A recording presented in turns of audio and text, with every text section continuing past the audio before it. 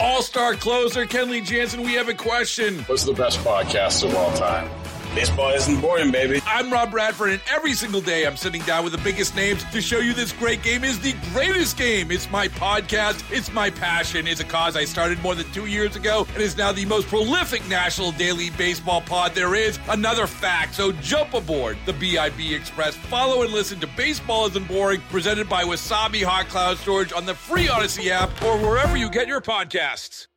Talk about a backfiring situation. So now a New Jersey lawmaker is considering amending the state's single-use bag ban because why? All the residents are, well, first of all, it was never popular. Second of all, you know, a lot of people are just have piles and piles of these reusable bags, which it turns out are even worse for the environment than the single-use bags. So this is months after New Jersey's ban on the single-use plastic and paper bags went into effect. A state senator considering amending the law as some residents are facing a frustrating overabundance of these reusable bags. So Senator Bob Smith, a Democrat from Middlesex County, as well as a co-sponsor of the original bill banning these single-use bags, speaking out, saying he's planning to introduce this amendment to the law that would allow for paper bags to be used by grocery delivery services. So his hope, he's hoping that the change would reduce the glut of reusable bags being left with all the customers of these services, which, of course, I mean, this has become popular, but there's a glitch here because during the bag ban, now you end up with the reusable bag. Instead of a single use, it's a multiple use. So it's even thicker plastic. It's even tougher to recycle, in other words. And so everybody's like, what do I do with this? So New Jersey is one of 12 states that prohibits the single use plastics, and its law is one of the strictest in the nation. Why? Because, well, it was supposed to help the environment. It was supposed to be a good thing and protect the ocean from all the plastic. So the law states that all reusable bags must have handles and must be able to withstand multiple uses and washes. The residents are just unable to get rid of these things. And then they end up putting them in their curbside recycling bins. And then, I don't know what happens because I don't live in New Jersey. You can tell me 855-839-1210. Do you get like a nasty note? Do you get shamed? Like somebody rings a bell and makes you walk down the street naked like in Game of Thrones? Shame. Which I don't know, could be gross. It could be comedic. I'm not really sure. Sorry I gave you that visual image there. But in any event, they said that, I love this quote. It says, if we don't pay attention to the unintended impacts of policies such as the plastic waste ban, we run this potential of playing environmental whack-a-mole. We solve one environmental problem only to create or exacerbate another problem. So it's so funny to me because we all kind of knew that this was going to happen, was it not? And why not just incentivize? That's what I've said from the beginning. If you think of BJ's Wholesale Club, which I belong to, or Costco, some of those, places where they don't provide a bag. They tell you that up front.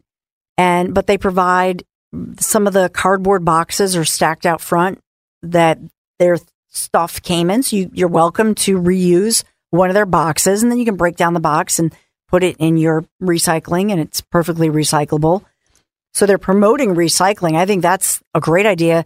And quite frankly, the boxes work great.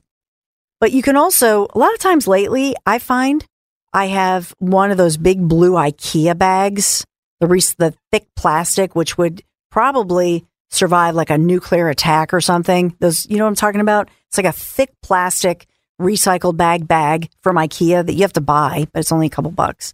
I leave those in the back of the minivan. I take my cart from Acme or wherever, and then I don't use a bag just because it's a pain and the bags break. Just the other day I had a bag at another, and the bag broke and the pickles smashed all over So I don't even use the plastic bags because they're low energy.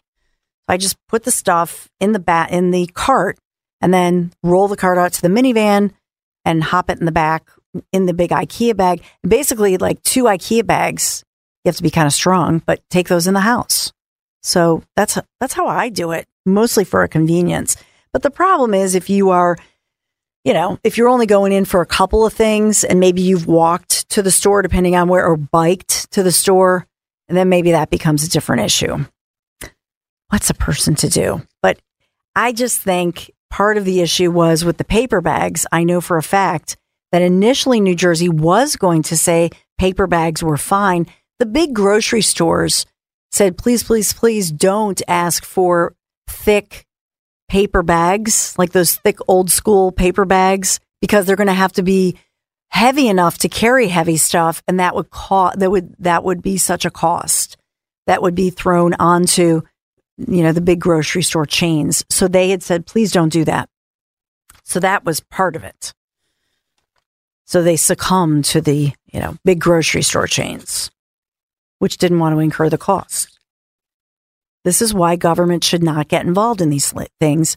Rather, promote incentivizing such an issue. Just let grocery stores and stores figure it out and let them incentivize through their customers. That's how you, and then give them a tax break or whatever. But let the marketplace do what it's going to do. The free market will always do it better in a capitalist society. In most things, in my humble opinion. All-star closer Kenley Jansen, we have a question. What's the best podcast of all time? Baseball isn't boring, baby. I'm Rob Bradford, and every single day I'm sitting down with the biggest names to show you this great game is the greatest game. It's my podcast. It's my passion. It's a cause I started more than 2 years ago and is now the most prolific national daily baseball pod there is. Another fact, so jump aboard the BIB Express. Follow and listen to Baseball Isn't Boring, presented by Wasabi Hot Cloud Storage on the free Odyssey app or wherever you get your podcasts.